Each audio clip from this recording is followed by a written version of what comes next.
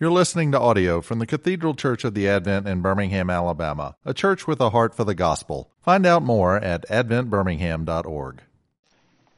Oh, Lord Jesus, we do pray that you would come and rescue us.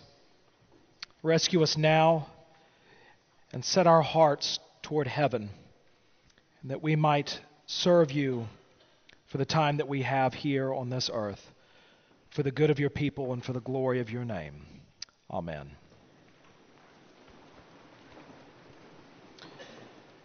Mike Weeks preached a sermon a couple weeks ago that was really great in 1 Corinthians 15, talking about the resurrection and the confidence that we can have as Christian believers in facing death. And death is one of the greatest fears that the world has. Whether you're an unbeliever or believer alike, very few people probably look forward to their death. And in fact, they're worried about what is death going to be like, what is going to happen after I die. Those questions that, as much as you might have spent time in God's Word, sometimes don't satisfy you, and you still are plagued with fears concerning death. But as I listened to Mike's sermon, it dawned upon me that for some people, death might not be their greatest fear. What if your greatest fear is life? For some of us, difficulty has been the theme of our lives, a constant adversity. Our walk through the valley of the shadow of death is a longer one, and we long to be delivered.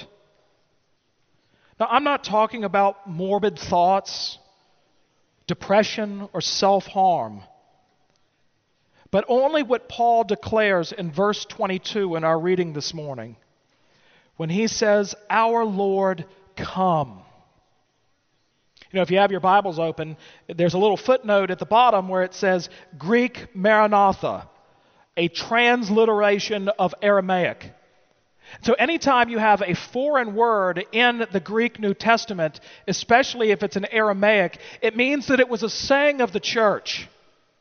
It was a prayer of the church to say, Maranatha, which means, come Lord Jesus, come and rescue us, come and deliver us.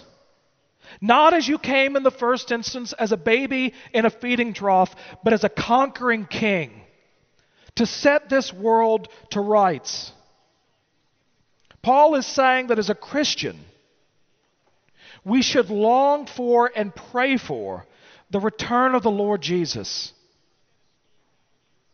And not only a deliverance from this world, which is real enough, but a longing to be with Jesus. Here's how Paul describes it in his second letter to the Corinthians, chapter 5, verses 6 through 11. So we are always of good courage. We know that while we are at home in the body, we are away from the Lord. For we walk by faith, not by sight. Yes, we are of good courage, and we would rather be away from the body at home with the Lord. So whether we are at home or away, we make it our aim to please Him. For we must all appear before the judgment seat of Christ, so that each one may receive what is due for what he has done in the body, whether good or evil. Therefore, knowing the fear of the Lord, we persuade others. I wonder if you feel that way. You want to see Jesus? Do you long to be in His presence, not simply spiritually that you might experience on a Sunday morning, or when a song comes on the radio, or in your own home, but to actually be in His presence physically, and to behold Him, and to gaze upon His nail-pierced hands and feet and side. Paul longed to be with Jesus. And of course, his life was arduous. And he encountered many trials, but he never took his eyes off heaven.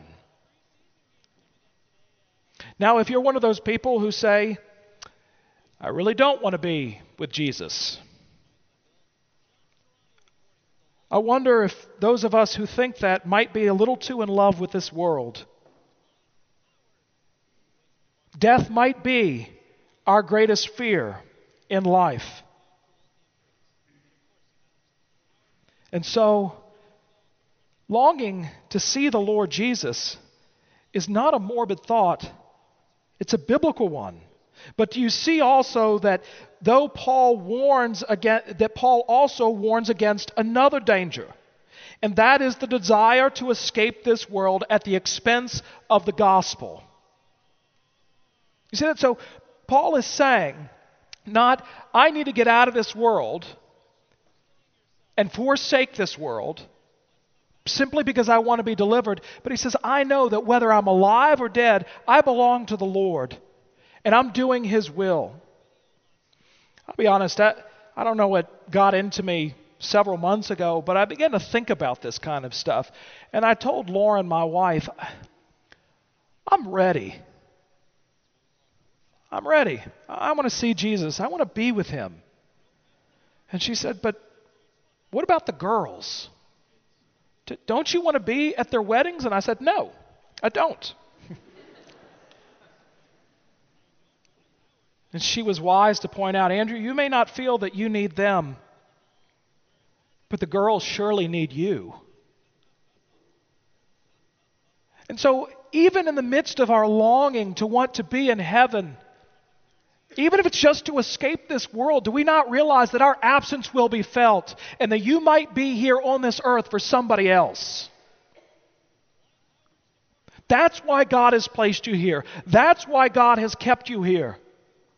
So that you can be a husband, a wife, a mom, a dad, a brother, a sister, a friend, a fellow believer to encourage one another on as we head towards heaven. But what is needed now? Here in the present. Because Paul does say we need to run the race of life with our eyes set toward heaven. We know what our ultimate destination is. We know where we're going. And yet it's difficult, although God commands it, to live in the present, to live in the now, and to take advantage of what God has given us even in this moment. And so this is what Paul says. He says in 2 Corinthians, you need courage. You need courage to be in this world. But he also says here in chapter 16, be watchful, stand firm in the faith, act like men, be strong.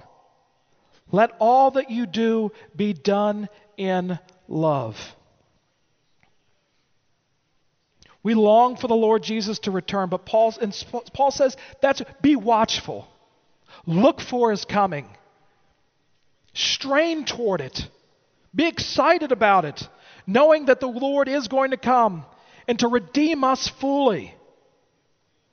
But while you're here, stand firm in faith. Act like men. Paul was not very politically correct. Be strong.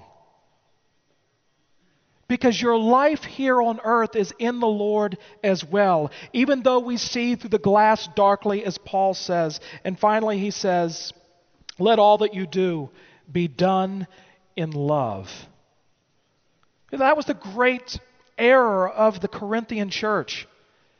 They lacked love. And when love is lacking, it's hard to see heaven.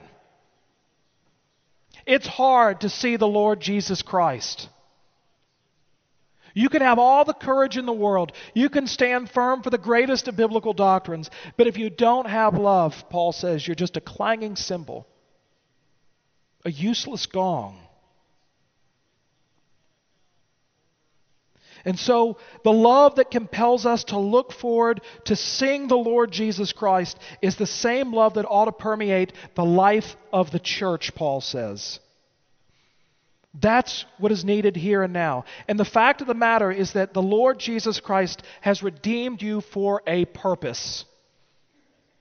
He has a plan for you right now. I do love the song, I'll Fly Away.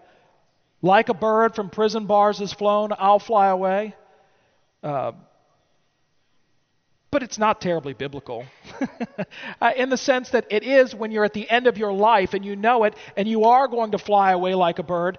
But if you're my age and you're singing that song, that's not God's call in your life right now. God's call in your life is to be the little bird that is in the prison bars of this earth.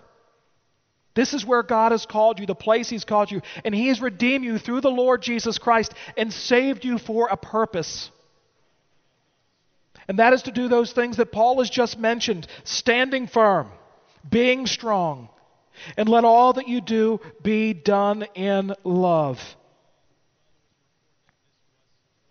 This world is not our home, but while we dwell here, beloved brothers, be steadfast, immovable, always abounding in the work of the Lord, knowing that in the Lord your labor is not in vain.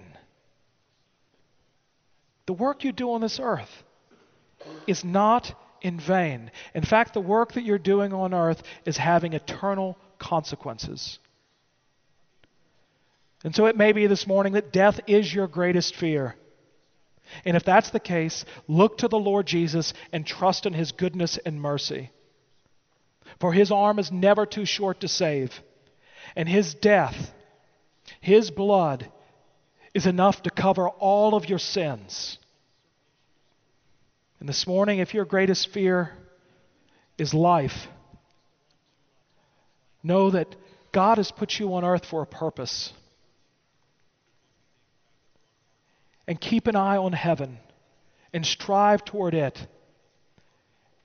knowing that your Redeemer is nigh. And so we pray with Paul, Maranatha, our Lord, come. Amen. You've been listening to audio from the Cathedral Church of the Advent. If you live in Birmingham or find yourself visiting, we hope you will join us at one of our Sunday services. Find out more at adventbirmingham.org.